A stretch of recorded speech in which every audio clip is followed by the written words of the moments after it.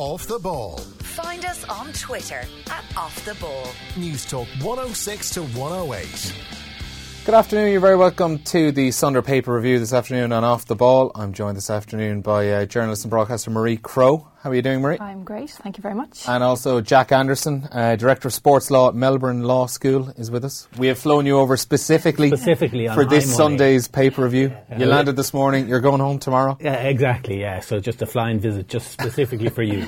But no, what have you been in town for? How long are you home for? So just home for a week. We had a major sports law conference on Friday, organised by the Sports Law Bar of Ireland. So it was, discussed various sports law issues, some of which come up today as well. So it was a good day, and we were talking about the regulation of MMA, which is a hot topic in Ireland at the minute. And it was a good day.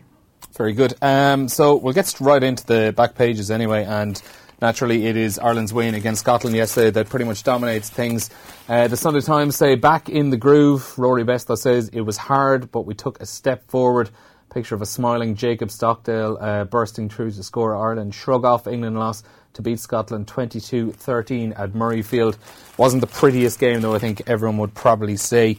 The Sunday Independent probably captures the mood of the game a little bit better. Ireland muscle way to victory. Joey Carbery makes a break on his way to setting up Ireland's crucial third try, scored by Keith Earls. Brendan Fanning starts his piece by saying, what started with a bang at Murrayfield yesterday with Scotland coming out of the blocks from the first whistle turned into a long sequence of grunts where Ireland always had enough to get back into the winner's enclosure. And also then down towards the bottom of the page, Kerry's Sean O'Shea kicking a point against Dublin last night in their great 118-214 win. Brilliant game of football. Kingdom Edge thrilling finale to lay down early marker. Kerry are back is the general consensus on the 9th of February, but we'll get to that later on. Jacob Stockdale also on the back page on the Mail on Sunday, celebrating his try yesterday. Roaring back, Ireland dig deep in Edinburgh to reignite Six Nations campaign, but Sexton concussion is a big concern.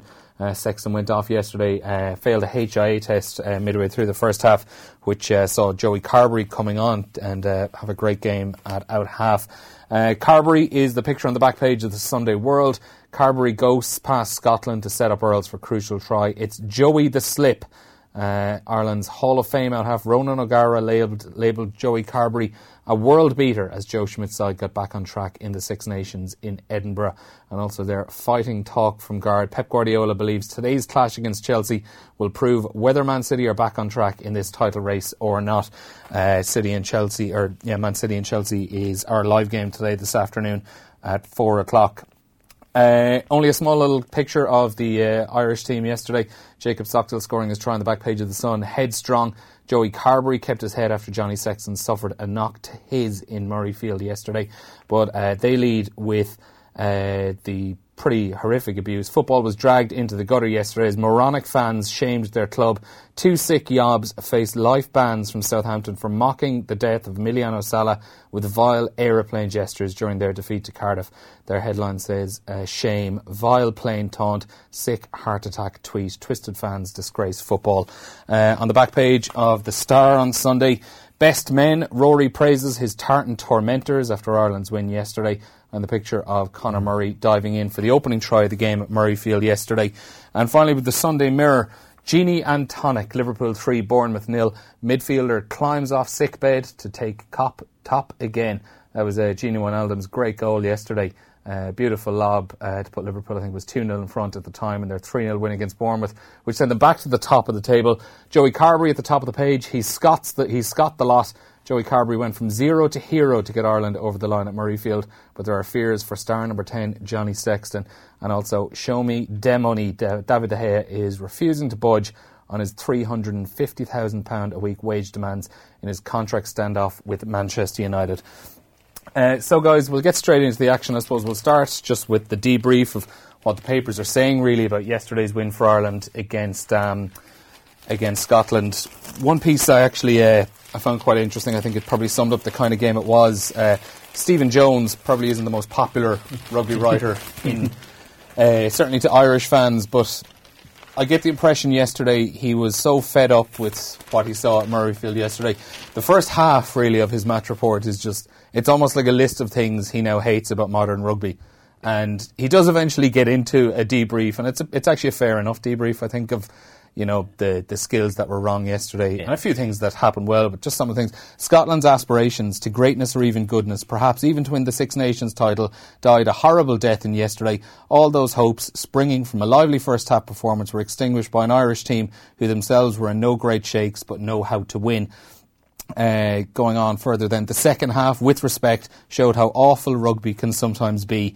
If you add the interminable length of time these days it takes to form a scrum or a line-out, the endless debates directed at the referee, the pitch invasion celebrations by replacements when play is going on, and all the other rubbish that now intrudes on what is normally a great sport, no wonder it sometimes grinds to a halt.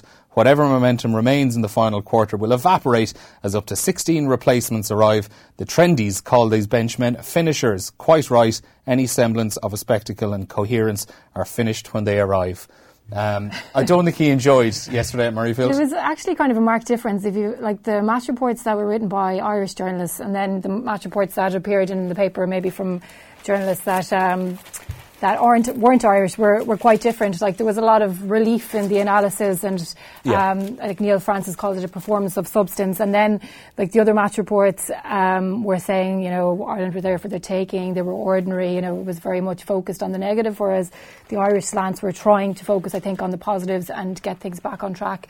After the defeat to England, there was a huge amount of focus as well on Joey Carberry and his performance.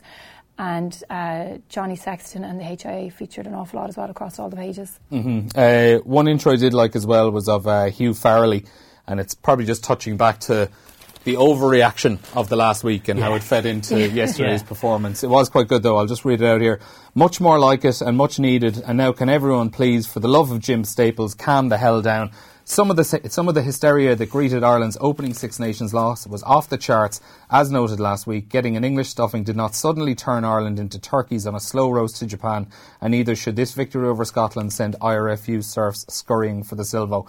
We are a ways off trophy polish yet. The Six Nations title is a long shot, but that's okay in a World Cup year, and our Far East aspirations are still a work in progress, one that demands a perspective abandoned spectacularly in the build-up to this Murrayfield clash. One of the major downsides to Irish rugby's explosion in popularity has been the cacophony of white noise with it, between mainstream media and its degenerate social cousin. Everyone now has an opinion. Lads who did not know if the ball was stuffed or pumped 10 years ago are now excreting knee-jerk dogmatism like a wonky bottle of HP brown sauce. Yeah, that's a good I think that actually sums it up very well. That's a good key. I think it just sums up the performance yesterday, Absolutely. the performance last week, and the 7 days in between very, very well. Yeah, because even from the England game, and England played well, that was the bottom line, but even the Monday afterwards, suddenly Ireland were being described as caveman rugby, and everything that we had done well, we were suddenly doing badly, and even the whole system and stuff like that. But the reaction to this victory over Scotland, it almost started immediately afterwards in the TV studios, where people like Ronan O'Gara and Shane Jennings were saying, good day, all the basics are right, scrum, line out, we got away with it, tough place to go to, and let's move on.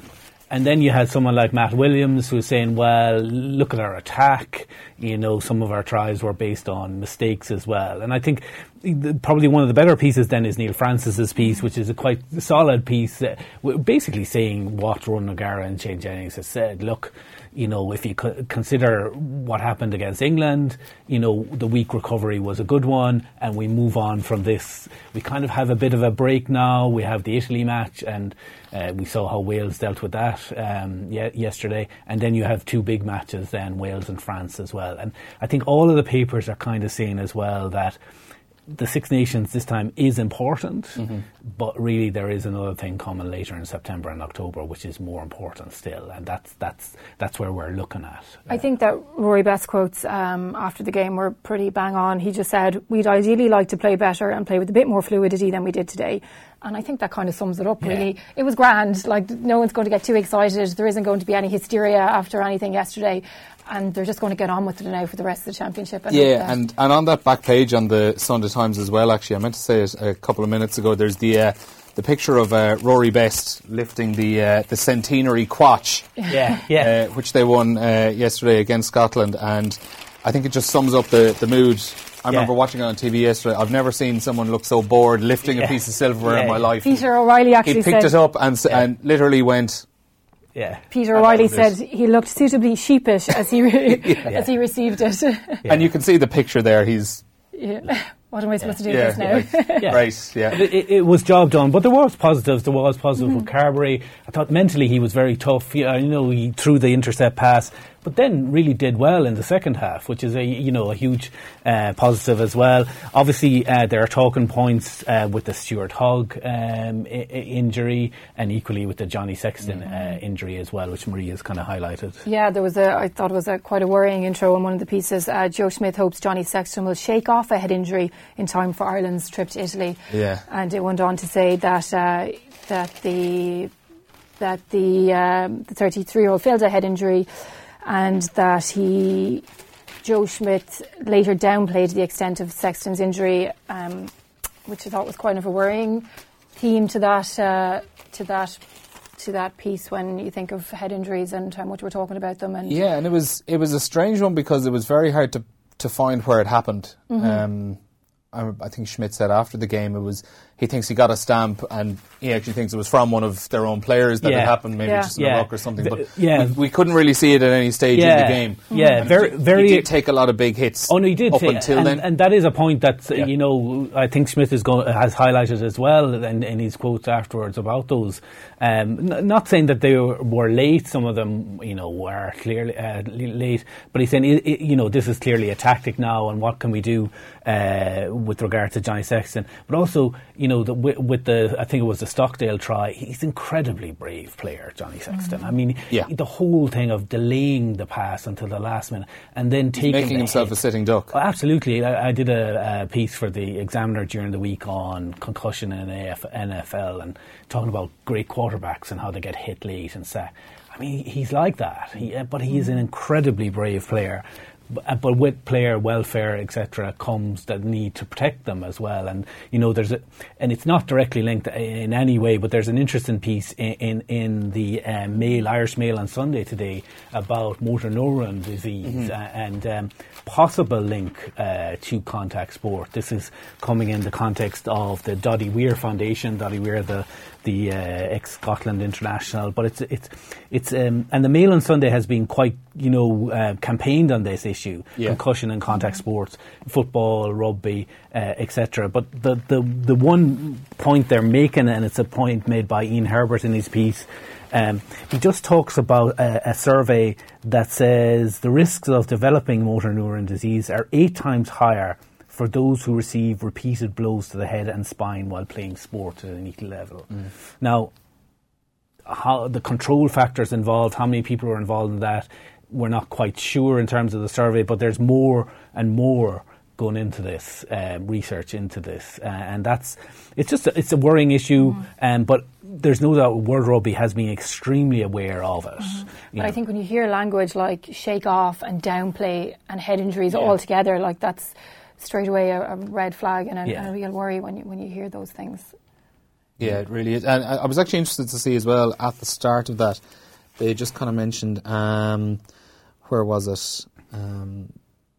This is the most definitive investigation of its kind ever undertaken into the case of fatal neurodegenerative disease, which has afflicted rugby unions Doddy Weir and Youth Van der Westhuizen and football's Fernando Rickson, Stephen Darby and Lenny John Rose, has discounted the idea that blows to the head sustained in amateur or park sport can be a cause, but repeated blows sustained at a high technical level. And that's an interesting... and it's where the trouble really arises. This is the trouble, and we've got this kind of overall link between what they call CTE, which is a degenerative brain disease, and playing contact sports such as NFL. I think the difference is that, for years, for decades, big sports like the NFL denied it, that there was any link. One thing you can say, in fairness to World Rugby, they are not denying that there are issues and that they're getting involved with rule changes and the tackle line and all this, and that's why it's quite important. Sometimes you hear commentators saying, "Oh, the game has gone soft," and the way they referee the tackles, etc. There's soft and there's safe. And there's the future of the sport, and I think that's why we need to kind of promote this safety issue as much as we can.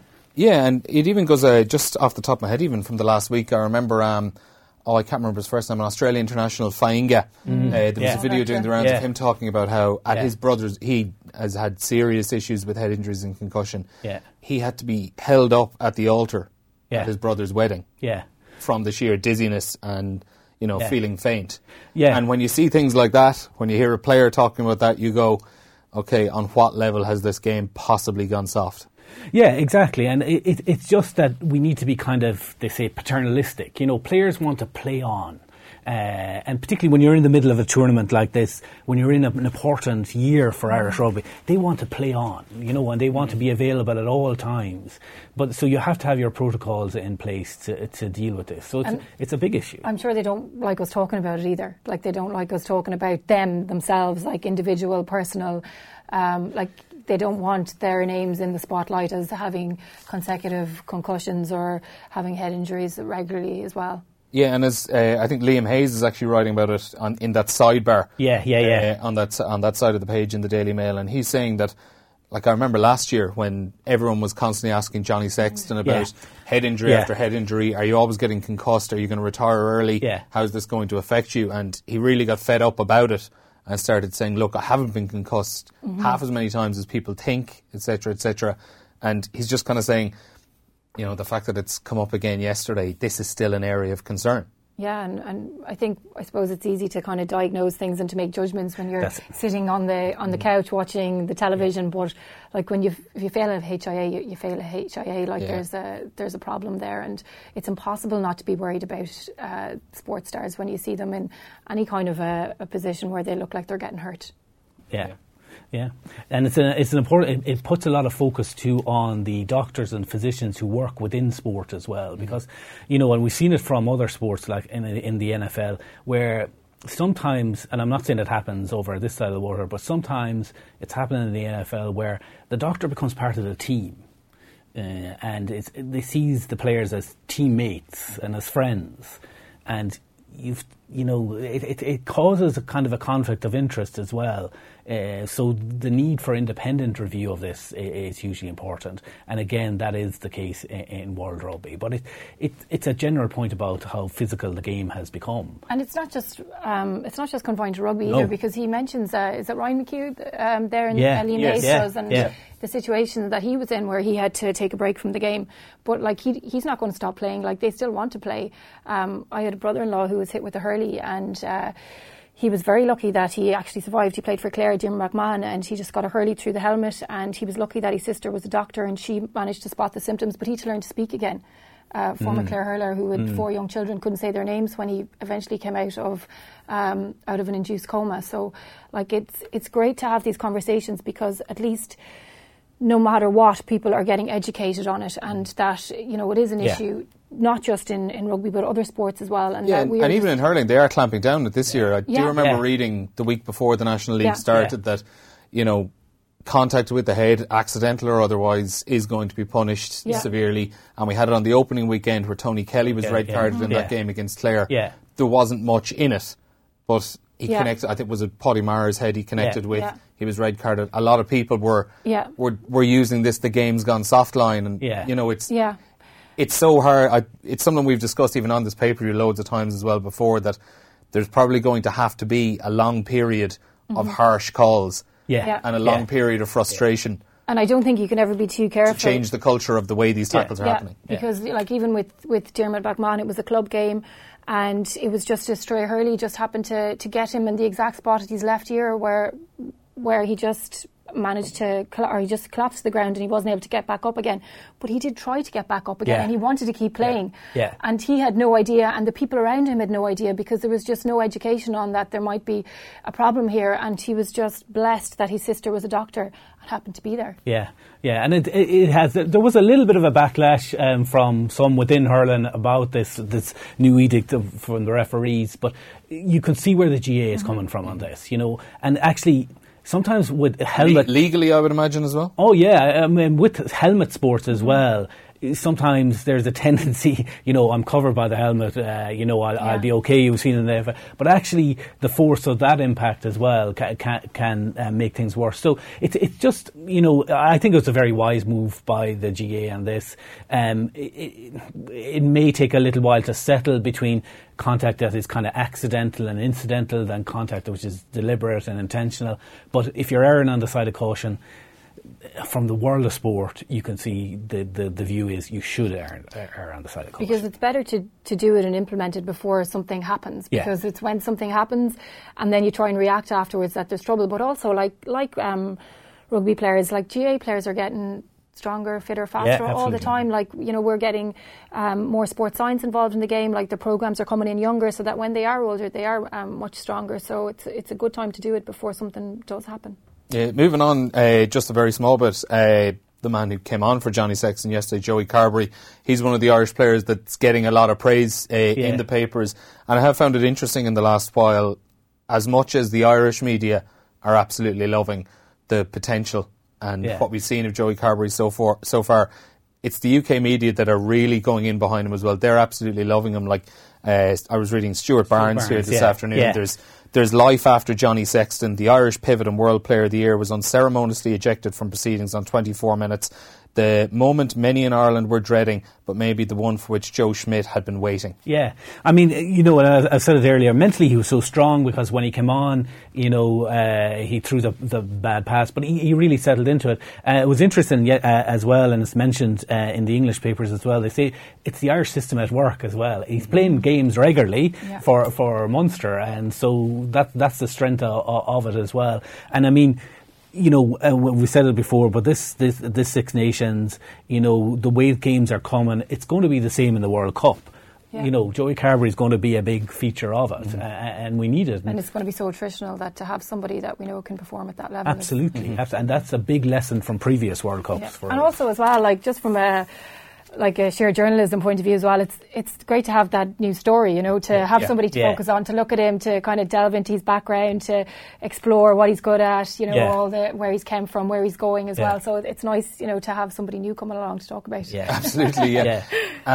There is one piece as well before we move away from rugby. There was one piece that, as he came in today, I had read it this morning. Yeah. Jack, when you came in, you mentioned it to me. Marie, when you came in, you mentioned it as well. And it's in the Mail on Sunday, a piece by Nick Simon. Tracked down in Samoa. Here are the witch doctors who rebuilt Manu.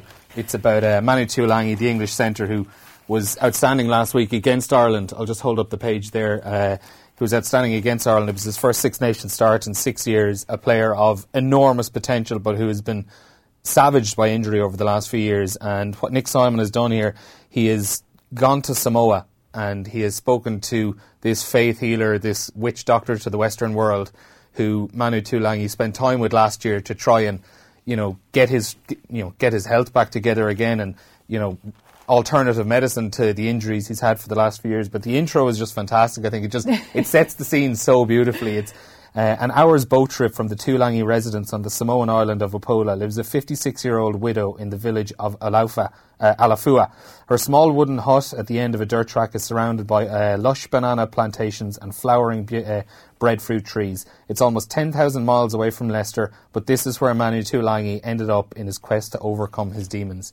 It's just such a quirky piece. Yeah, like I think I described it as almost clickbait in the paper. It was like the minute I saw it, I was like, witch doctor, Manu Tuolangi. The headline jumped out. Yeah, I need to read this now. I need to know what it's about. But, and in fairness, the content of it lived up to the headline, I thought as well. It was really interesting. It was great because I didn't actually, when I saw it, I didn't expect him to have gone there, to actually have gone on the boat. I thought he was just going to get a bit of hearsay or, interviews with people that maybe had... Ordered by his mother to go there. Yeah, it was really good. Now, obviously, it's a little bit, bonkers, I suppose, is one way of putting it. Not you believe in the science of this medicine. It's still a really interesting story. But it paints a great picture, and, she mentions that...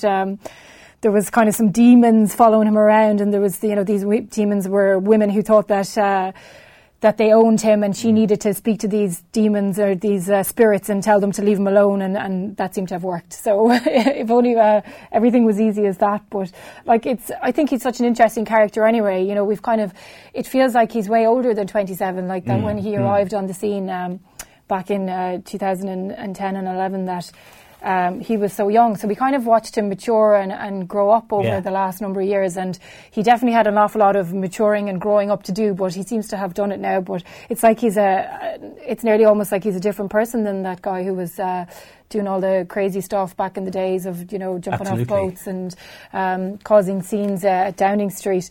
Yeah.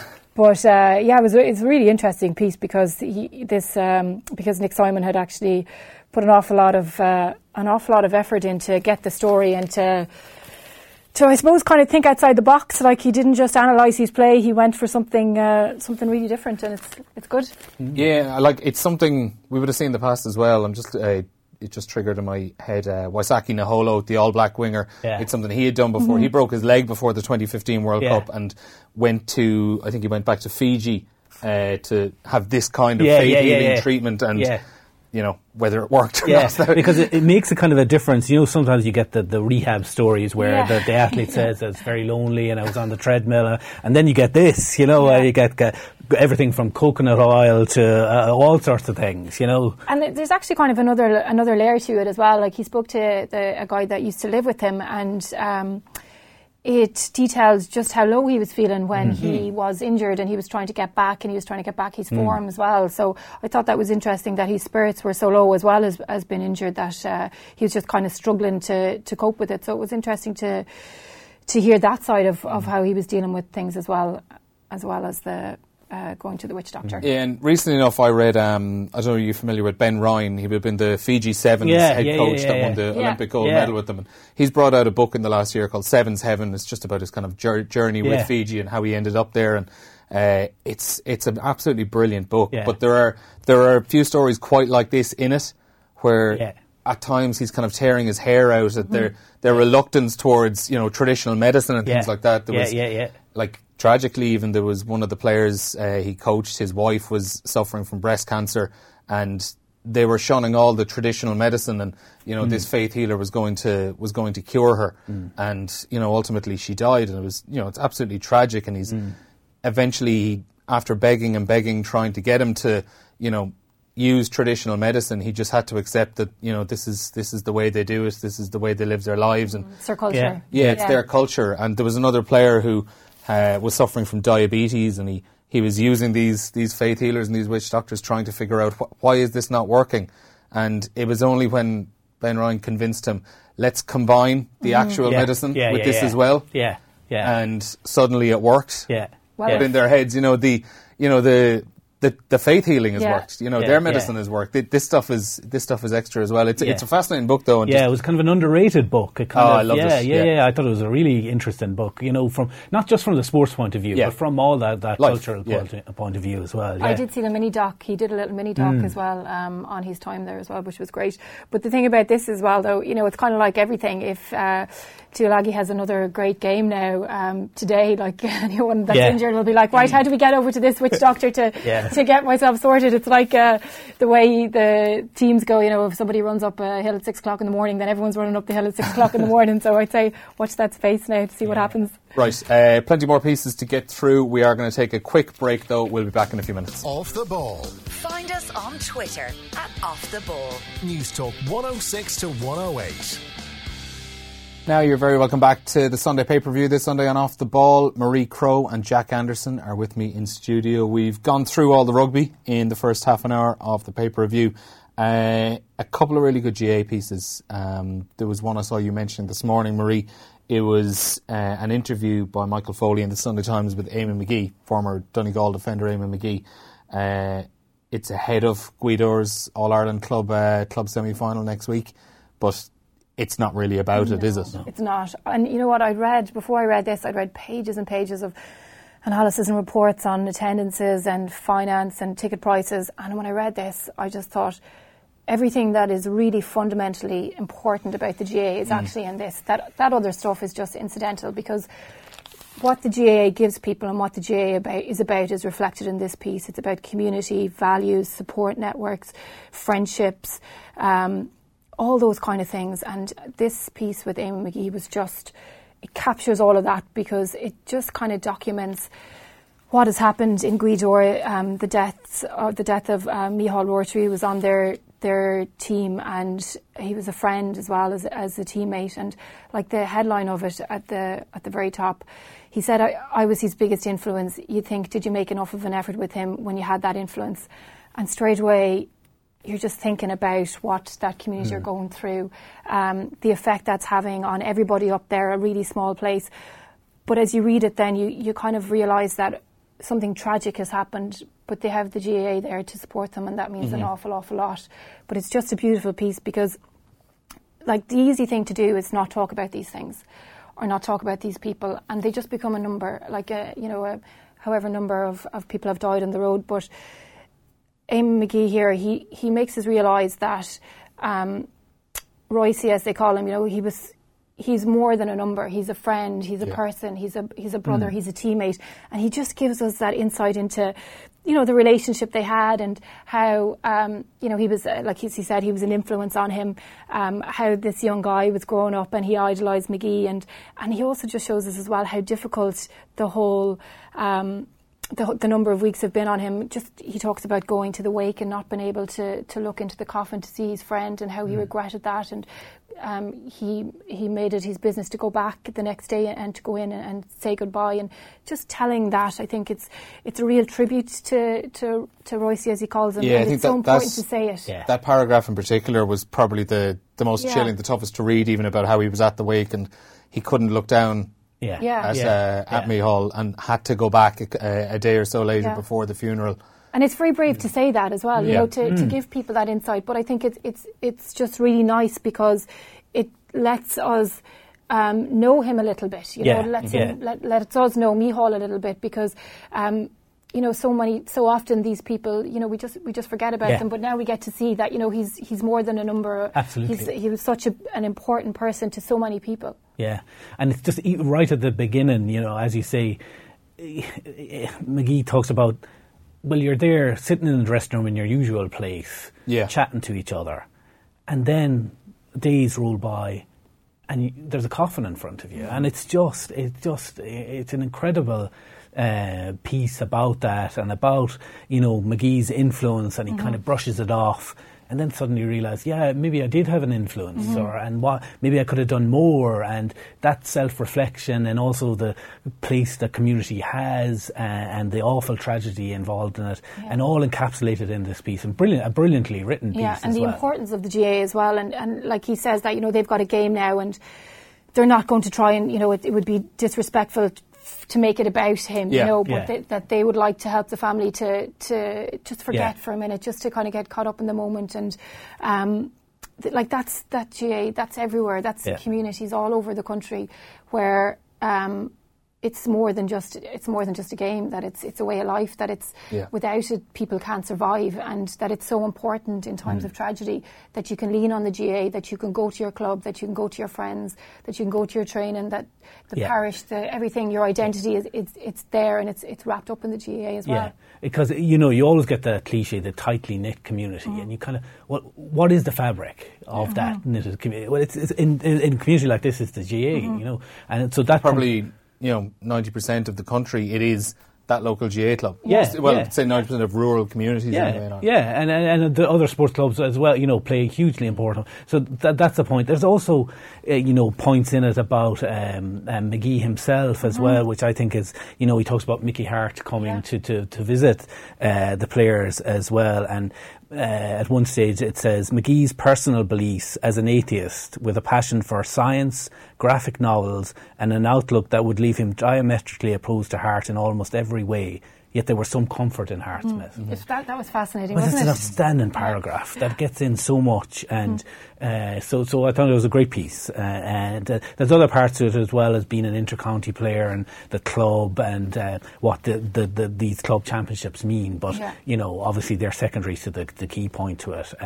But a fantastic piece. And I think after reading all the analysis on the recent drop in figures and the ticket prices and all that sometimes you forget about what the GA is about. You're focused on the elite game, you're focused on whether football is good or bad at the moment, and you're focused on the negativity, and like this just strips it back, and it just focuses on everything that's good about the GA and what it gives people. And I just thought it was a real super piece, and it was just the perfect antidote to everything else, and just such a like, again, I can't stress how brave Eamon McGee is to talk about this, because people generally don't. They don't let you. They don't give you quotes about their own doubts, how they're feeling. Wondering, was he enough of an influence on him? Like, to even be able to say that, like, was just pretty astounding. And as a journalist, how hard is it to write a piece like this when you've done the interview, you've spoken to someone, you probably have half an hour worth of absolutely chilling, heart-wrenching stuff on a tape recorder, and you're sitting there going, how do I lay this out? Yeah, it's hard. Because I would say there is a tons of pressure to treat it sensitively, to treat it correctly. I did a piece with Kenny Shields after Ryan McBride died, and it was quite similar. And he wondered within the piece if perhaps they had trained a little bit too much that week, and he questioned things that he did as well. But with something like that, like when people open up like Eamon did or like Kenny Shields did, that they want the story out there. They want to talk. They want you to tell the story about the person that they've lost, and I think that makes it a little bit easier, because they've given you what you need. They've given you the words that they want you to say, and then you're able to just kind of weave that as best you can to pay tribute to to both of the people, to the person that has passed away and also the person that has given you these words and shared their thoughts with you as well. But it is difficult, and it is a pressure, but Michael Foley just did a wonderful job. Yeah, it really is absolutely well worth reading this weekend, even if you've zero interest in Gaelic games whatsoever. I think it's about sport at the very root of it. It's about club, community, friendships. The fact even that he's saying from the time as a kid McGee coached him in school. McGee was his superhero in Donegal costume. He wasn't in the first team squad, but leading into an All-Ireland semi-final, Gaoithir needed everyone pulling them forward in one direction. On Sunday, McGee Snapchatted him a link to a documentary, no reply, no panic. Yeah. Then he saw the news, 4 men killed in a single vehicle crash in Donegal. When he saw his brother's name flash up on his phone that night, he knew.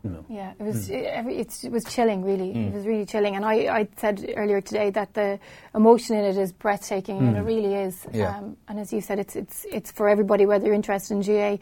Like, again, there are actually quite a few layers to this as well. And, like, it's funny when I think of Eamon McGee, I don't ever really think of the vulnerabilities that we're seeing here. And he talks as well about how he had to, he retired and how difficult it was, and, how he started to get a little bit down, and he had to reprogram himself and to change his identity, reprogram his identity so that he wasn't just the footballer and he was a dad and a professional. And I'd say there's an awful lot of people who will read that as well and relate to that. So, like, again, for Eamon McGee to, lay himself out there as well, it's fascinating. Yeah, and even on the footballing side, there's a very interesting line. He says, when McGee was made captain in 2017 of the club, his first decision was to pass it on to one of the younger players as a message. This was their team to shape. Getting the hammered in 2016 by Naomh Conaill in the county championship had left them bereft of hope or a plan. Beating them in the county final last year and stretching their ambitions to an Ulster title was a startling measure of their progression. Just the notion that, I imagine being named captain of your club is an incredible honour. In those small clubs as well, where it's just completely ingrained in life. Yeah. And the idea that you're just going to say, you know what, I've had my day out here. It's I'm not going to make this about me. We're going to make this a team for the future and give it to a younger player. It's. I think that's. It's an interesting time of year for NGA in terms of there's a lot of focus now on clubs, because you've got the senior club, intermediate, and junior, and you get stories. Obviously the story is of itself, but there are wider stories.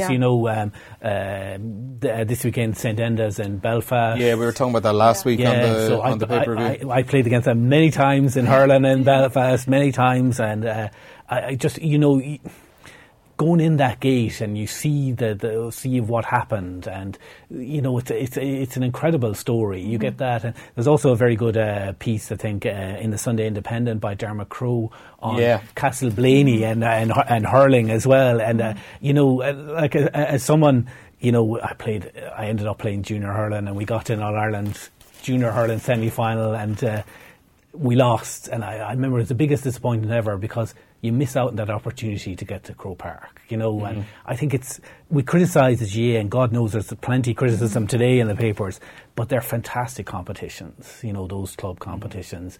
I think it was Sean Kelly as president brought them in, and that vision is great. And you see it, there's in so many stories, and the insight it gives you, not just the GA, but Ireland as a whole. And also, you don't just focus on the players because they're not the big stars that we know about. So we get to hear about the volunteers as well, and the people who are making the sandwiches and lining the pitch and washing the jerseys and all that sort of stuff as well.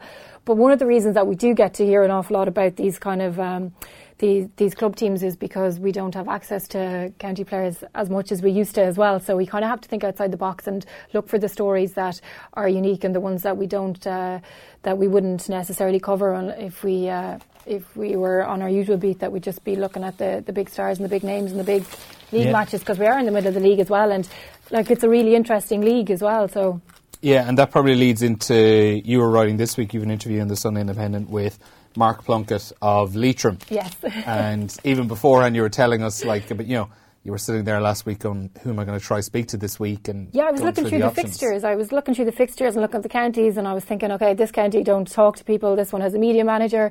I haven't a chance of getting an interview with anyone from this county. And then I just got as far as Leitrim, and I thought, you know what, now I'm going to try somebody from Leitrim. And I was looking for someone that was a little bit younger as well, that probably didn't have wasn't carrying any weight on his shoulders for maybe not having success for a long time. So a friend of mine put me in touch with Mark, and I sent him a text message, and then after I sent him the text message, I got a phone call off a number that I didn't know, and when I answered it, they hung up. So I figured there's something funny going on here. So he eventually got back to me anyway, and we arranged to meet. And when I met him, I said, were you worried that perhaps this was a bit of a setup? And he admitted that he was, because he said, I'm from Leitrim. Nobody ever asked anybody from Leitrim to do an interview, and I've heard so many horror stories about people being set up for interviews, and it was actually their friend at the other end of the phone, or somebody on the other end of the phone just playing a joke on them. So we had a bit of a chuckle about that. But Mark was great, and as he said, he'd never done an interview before, even though he's been on the intercounty team for a number of years. But he was quite refreshing, because he was open, and it wasn't at a press conference. He wanted to chat. We were having a coffee. When I went to meet him, I wasn't looking for any big headline. I just wanted a little bit of insight into Leitrim and what they're doing and how they're getting on and why they're doing well. And he gave me that. He mentioned that they had brought in Robert Morehouse to a business advisor to do some practical tasks with them, which was quite interesting, to do workshops with them. Things like where they're given a main structure, and they were told that you've got to put into teams and you've got to try and build this, and they were given a plan, and they were given 5 attempts to do it. And the first one, the average was 27 minutes, and by the time they'd got to the 5th attempt, they were down to 30 seconds. But it was about problem solving and just changing the mindset and being able to deal with things on the pitch. So he just gave me a bit of insight into Terry Hyland's setup without giving anything away, or without saying something that's going to be pinned on anyone's dressing room. But another thing as well was that I was quite interested in finding out somebody who's playing for Leitrim, who doesn't have a big tradition of winning, a small county, what drives him, what motivates him. And it was quite fascinating.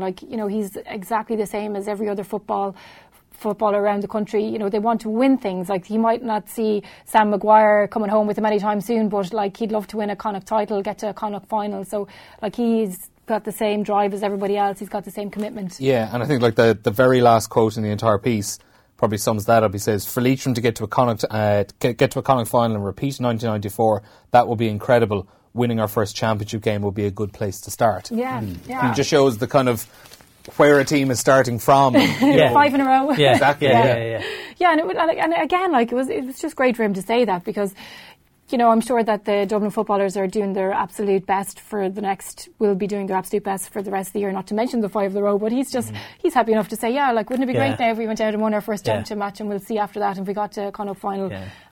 It was just super to hear him. And it was interesting that he started, and you have the table in the thing as well. He started with Leitrim being top of the table in their division. But then he said, which is kind of, playing teams of our strength. Yeah. But then he says, well, I still... winning a provincial is what I want to do. So that's it's a trick for the GA when they talk about tiering the championship.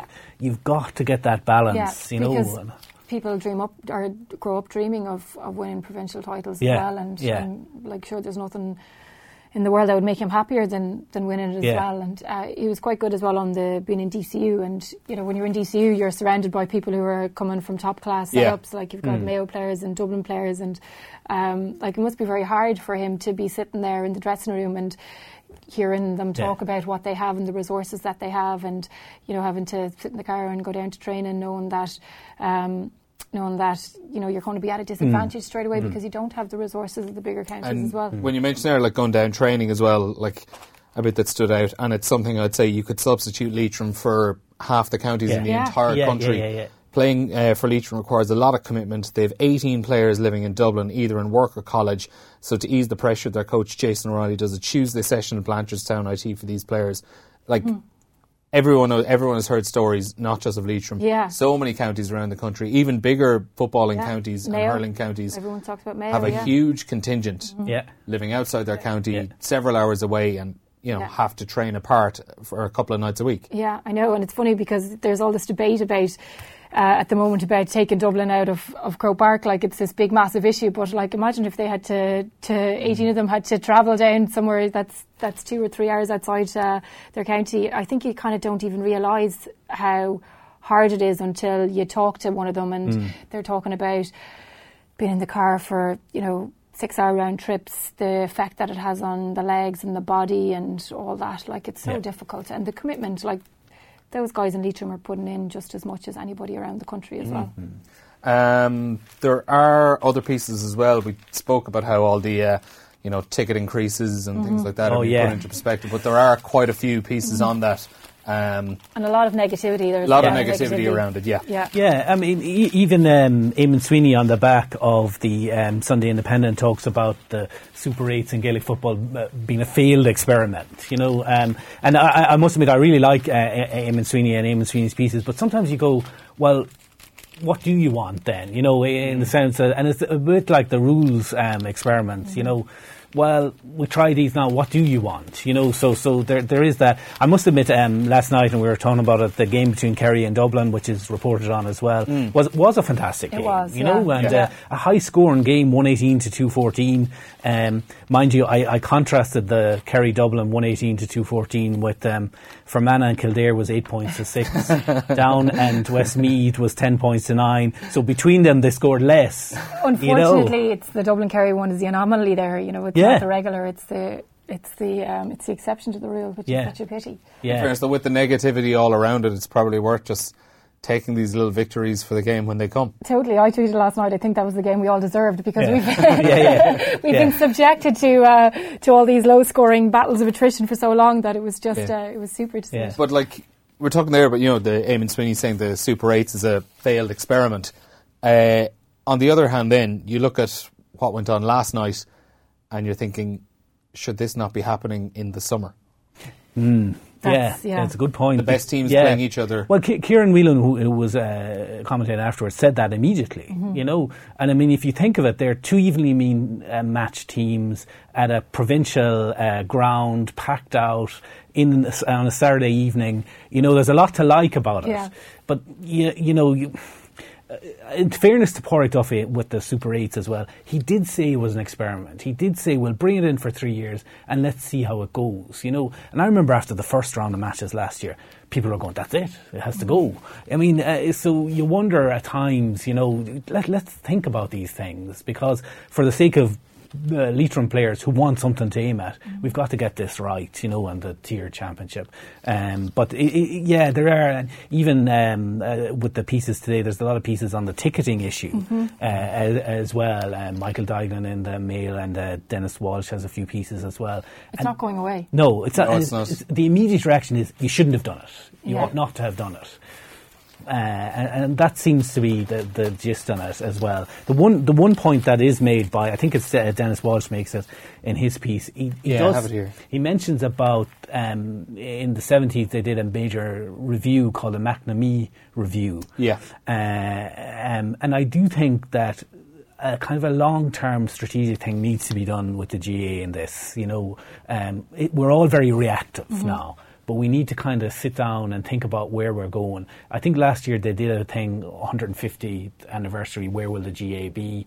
But they didn't publish it. So I think that's a good point as well, that the 24/7 hour news cycle is not doing the GA any favours, and it needs to kind of look at this in a long-term perspective. Because it does seem to be kind of going from one crisis to the next crisis, and the negativity just keeps building, and it's just constant week after week. If it's not structures, it's rules, it's Porky Queeve, it's ticket prices. And like the thing about the hurling was, when the hurling is really good, it kind of took away from some of the negativity. But like this Kerry game, it's not every week. You know, we're not having these great games all the time, so we don't even have that. The exciting action to kind of distract from the negativity. So because the action isn't always exciting every week, we're still focused on the things that are going wrong or the things that we have a problem with. Yeah, and even just on the occasion of last night, I actually thought Michael Foley, his opening paragraph was lovely, just setting the scene of it. He says, they were filling Stacks Park before tea time in their hundreds, then their thousands into the seats and terraces, and finally on the grassy banks where no one was meant to stand. Nearly an hour and a half before the game, and Liam O'Connor could rouse up a stand almost full with the accordion playing of Sliabh Lucra, and by the time Kerry emerged, the night had already taken on an energy of its own. The only worry was that the football could drag the atmosphere down. Luckily it didn't. Definitely, I think the home and away and our venues are great. I went up to Tyrone last year when the Dubs were playing, and it was just a really good day out, and it wasn't a bad game either. Like it wasn't, it wasn't as good as that, but it was brilliant. It was brilliant for the atmosphere and the excitement that comes when the big teams go on tour. So, like it kind of, when games are in venues like that where it is all exciting. It does distract if the game isn't good, but it also kind of adds to the game, because that game down in that Mayo Kerry game down in Limerick, like that was 2014. That was one of the best games I was ever at in my life. It was just amazing. I don't even remember like how good the game was, but I just remember how I felt when I was there. Like it was just everything about it was brilliant, and everybody was so close in on the pitch. So I think kind of staying away from Crowe Park is a good way to go anyway for a start. Yeah, absolutely. Yeah.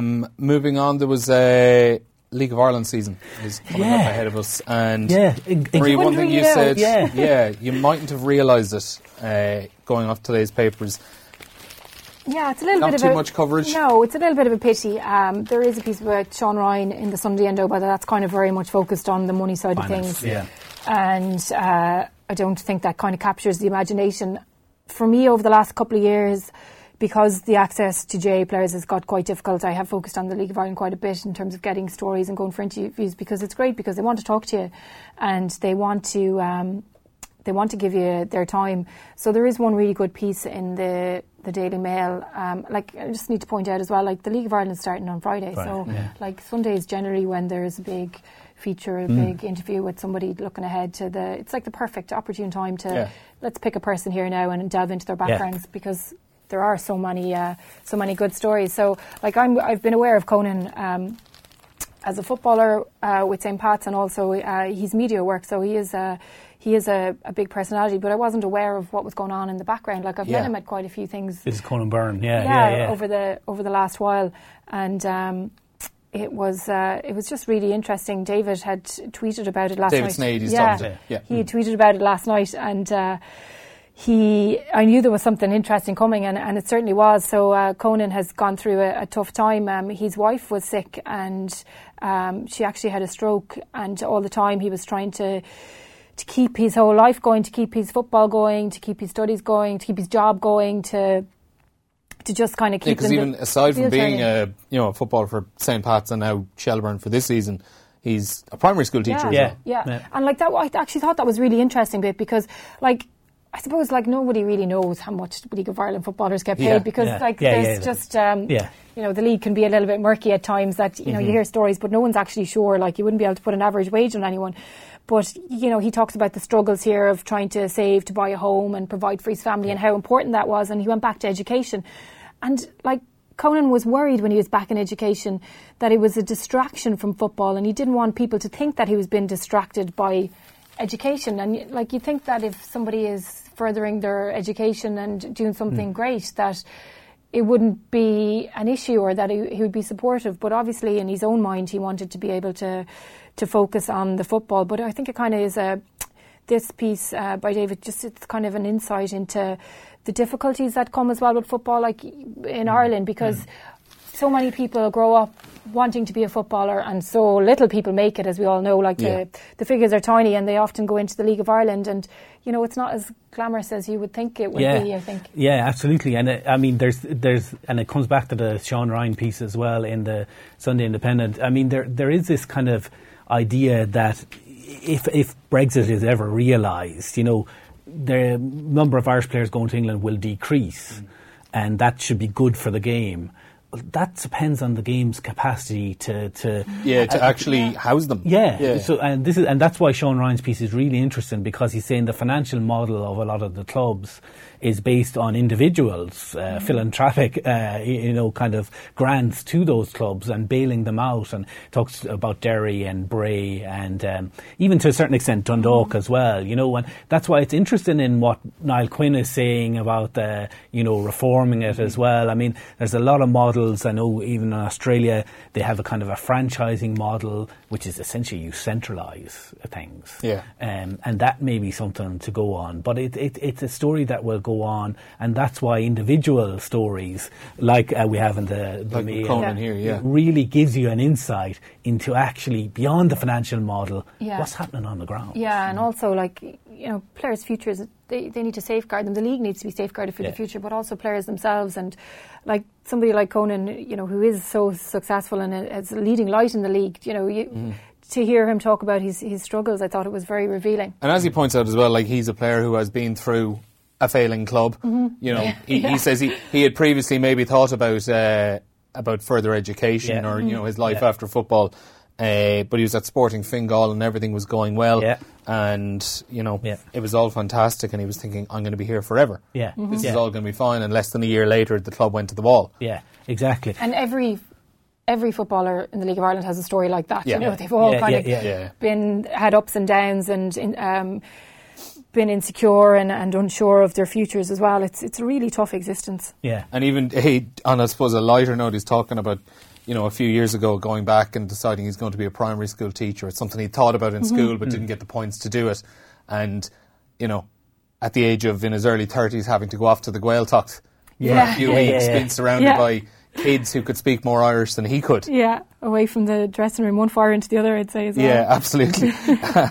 Like, again, like people who speak out about these things, I think they're great, because it's so important to hear these stories and to hear about people's backgrounds and the struggles that they're going through, because other people might be going through the same things and don't feel comfortable talking about them. And like, that's the issue that I have with the lack of access to GAA players. You're losing all of that information and experiences, and it's the people that are coming up, the next generation, then are missing out as well, and the fans are missing out as well, because, you know, anyone that will read this will, you know, they'll know Conan a little bit better now after it as well, I think, which is nice. I've spoken to him as well before. Just a very nice guy, very interesting guy. He's spoken a lot. He's very into his history. Very, very big into Irish history, and loves talking about that as well. But player I'm sure we'll hear a lot from further down the line. Any other pieces as well so far? Just you mentioned Emiliano Sala. You contrast that. There's a big piece. I think it's an Observer piece that is published in the Sunday Independent as well by Daniel Taylor on the whole, the tragedy that was Emiliano Sala's death. You know, and he's basically making the point that the poor man's body is being taken out of the plane, the wreckage of the plane, and there is a legal dispute about the money, transfer fee. About the transfer between Cardiff and Nantes. And it's about that primarily, but it also gives an insight into professional football as well, particularly agents. And I think there's about 5 agents involved in this whole deal, and so there's an element of that as well. And he talks about the agent. There's one agent in particular that he talks about, and the agent happily admitted that he had planted misinformation in the media about Everton and West Ham wanting to sign Salah. And it just gives an insight into the practices of it, because a number of years back, FIFA decided not to regulate agents anymore. Basically, let it go and let individual nations deal with it. And it's a problem for so many sports, football, even sports like tennis as well. But it gives a really interesting insight into agents. It also gives an interesting insight into Nantes themselves and the financial troubles they have in the background there as well. But ultimately, he asks the person in question, and Cardiff get a bit of a go as well for what they're doing as well, but he asks the question, is football still capable of doing the decent thing? Mm-hmm. Which in this case is not talking about it, respecting the family and respecting what's going on, and deal with the rest of the issues later. I suppose the reality of it was that, there was always going to be complications, there was always going to be issues, something was going to come down the track. And he asked, but this quickly, did it really have to be this way? And that's, I think he nails it there. They hadn't even got the body out of the water. They were still searching for the body while this was going on. Money came to the surface. And there's a pilot still missing. Then nobody is thinking about that. Well, nobody there that he mentions anyway, when it comes to the agents, are thinking about that. And it's really sad. And I suppose as well, we don't hear these stories that much. We hear about guys from Ireland going to England, not making it, coming back, having to be rehabilitated, going through a really tough time. And often when interviewing these people, they might refer to having a bad agent or their agent not having their best interest at heart, but they never really divulge what that means. Yeah. But I think reading that, you'd have a fair idea about where the agent's priorities lie. Yeah, absolutely, yeah. Yeah, and the things then, Nantes have retired their number 9 shirt and offered to pay for Salah's body to be flown to Argentina, but we're still bickering over a transfer fee. A week or so on from going missing. And at one stage he gives, I think they've had 14 managers in 11 years, Nantes, and they've had payoffs to all those managers, and so there's a commercial thing going on in the background. It's just it's a story filled with contradictions. Yeah, absolutely. And you have to wonder what's genuine as well and what's for optics. Absolutely, and he makes that point very well.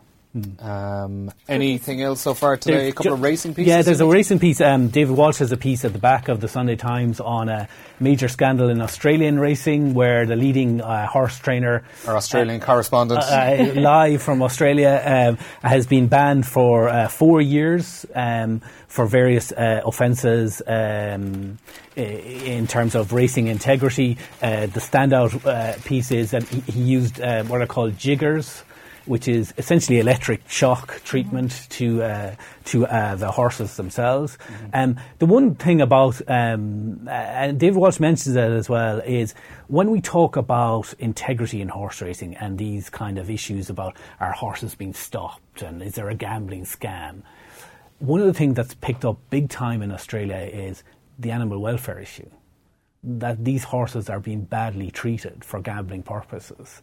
And I know from talking to the racing integrity people in Australia, that is the issue that gets the general public involved outside of the horse racing. And David Walsh makes that point in that. And I know Irish horse racing and UK horse racing are very aware of that. So there's an extra element to this, not just the gambling as well. Yeah, I think the fact is, I said he is as high profile really as you can get in Australia in terms of racing. He's the leading horse trainer, and has been for the last number of years. He kind of he exploded in terms of winning numbers. He won the 2015 Melbourne Cup on a complete outsider, with Michelle Payne was the jockey in question. I think the horse in second was an Irish horse, actually. There's no question that there's any doubts about that, but it does show the importance of it. Now, the one thing I will say is, they raided that training facility, the horse racing integrity unit, with the police. They work hand in hand with the police. And there is tight regulation of gambling in Australia. We have none of that in Ireland. Horse racing has to do it on its own. And that's an point. The regulation of gambling in Ireland is atrocious at a central level, and the sports are battling to deal with it. So that's an underlying point. So we've obviously covered that story in Ireland, and it has featured regularly in the news. Is it absolutely massive over in Australia? The numbers involved, the betting industry is huge. Australians are, and I like to tell them this all the time, they're the biggest losers per capita when it comes to gambling. They bet so much they lose a lot. Wow. But the reason they are is they use these pokey machines. Yeah. Second is Singapore. They use it's a casino. We're third. Mm-hmm. And we're pure sporting in a sense. So this gambling addiction issue, this lack of gambling regulation, I think it's a public health issue in Ireland that we haven't dealt with really. There's a gambling bill that's taken ages to go through the Oireachtas at the minute, but we need to get that done because this is an issue. And we've seen it with GA players, we've seen it with players all over the place, and with online gambling, it's a serious issue. Yeah, there's some absolute horror stories out there Absolutely. about players being addicted to gambling, or I've heard a few times about lads walking into dressing rooms and everyone just been on the phones at half time just checking odds and betting and running and everything. It's worrying, and unfortunately we have the head in the sand kind of attitude towards it. Totally, because we like a bet, we do, and that's it, but we need regulation on it. Our regulation goes back to the 50s, and it's amazing that we haven't had it. And it's not the betting companies that are holding it up, we just don't know what the political reticence is to get this done. Okay, guys, I know there was one more piece that you wanted to mention about trainer Pat Kelly. He's the trainer of Presenting Percy, who's the favourite for the Gold Cup this year. Really enjoyable piece. We're actually just running out of time very quickly, though. Marie, you enjoyed it. What was it you liked about it? I did. Just there's a lot of humour in it because he doesn't like talking to the media. It's almost become a little bit of a joke. So Dennis Walsh spoke to a few people that know him, and just to try and get a little bit of a feel for the type of guy he is and why he doesn't like talking to the media. And he has a quote there included in the piece from Davy Russell. Well, not only is Pat the sort to tell me nothing, he tells himself nothing too. So I thought that kind of summed it up very well. So guys, that is it. Thank you to Marie for coming in, and thanks to Jack for joining us all the way from Melbourne. Safe trip. And when are you going back to? Later next week. A few things to do here, but later next week. A few things to check out. Yeah. Anyway, that's it for the pay-per-view for now on all of our social channels. It's going to be podcast as well later on today. We'll be back after the break. Off the Ball. Find us on Twitter @OffTheBall. News Talk 106 to 108.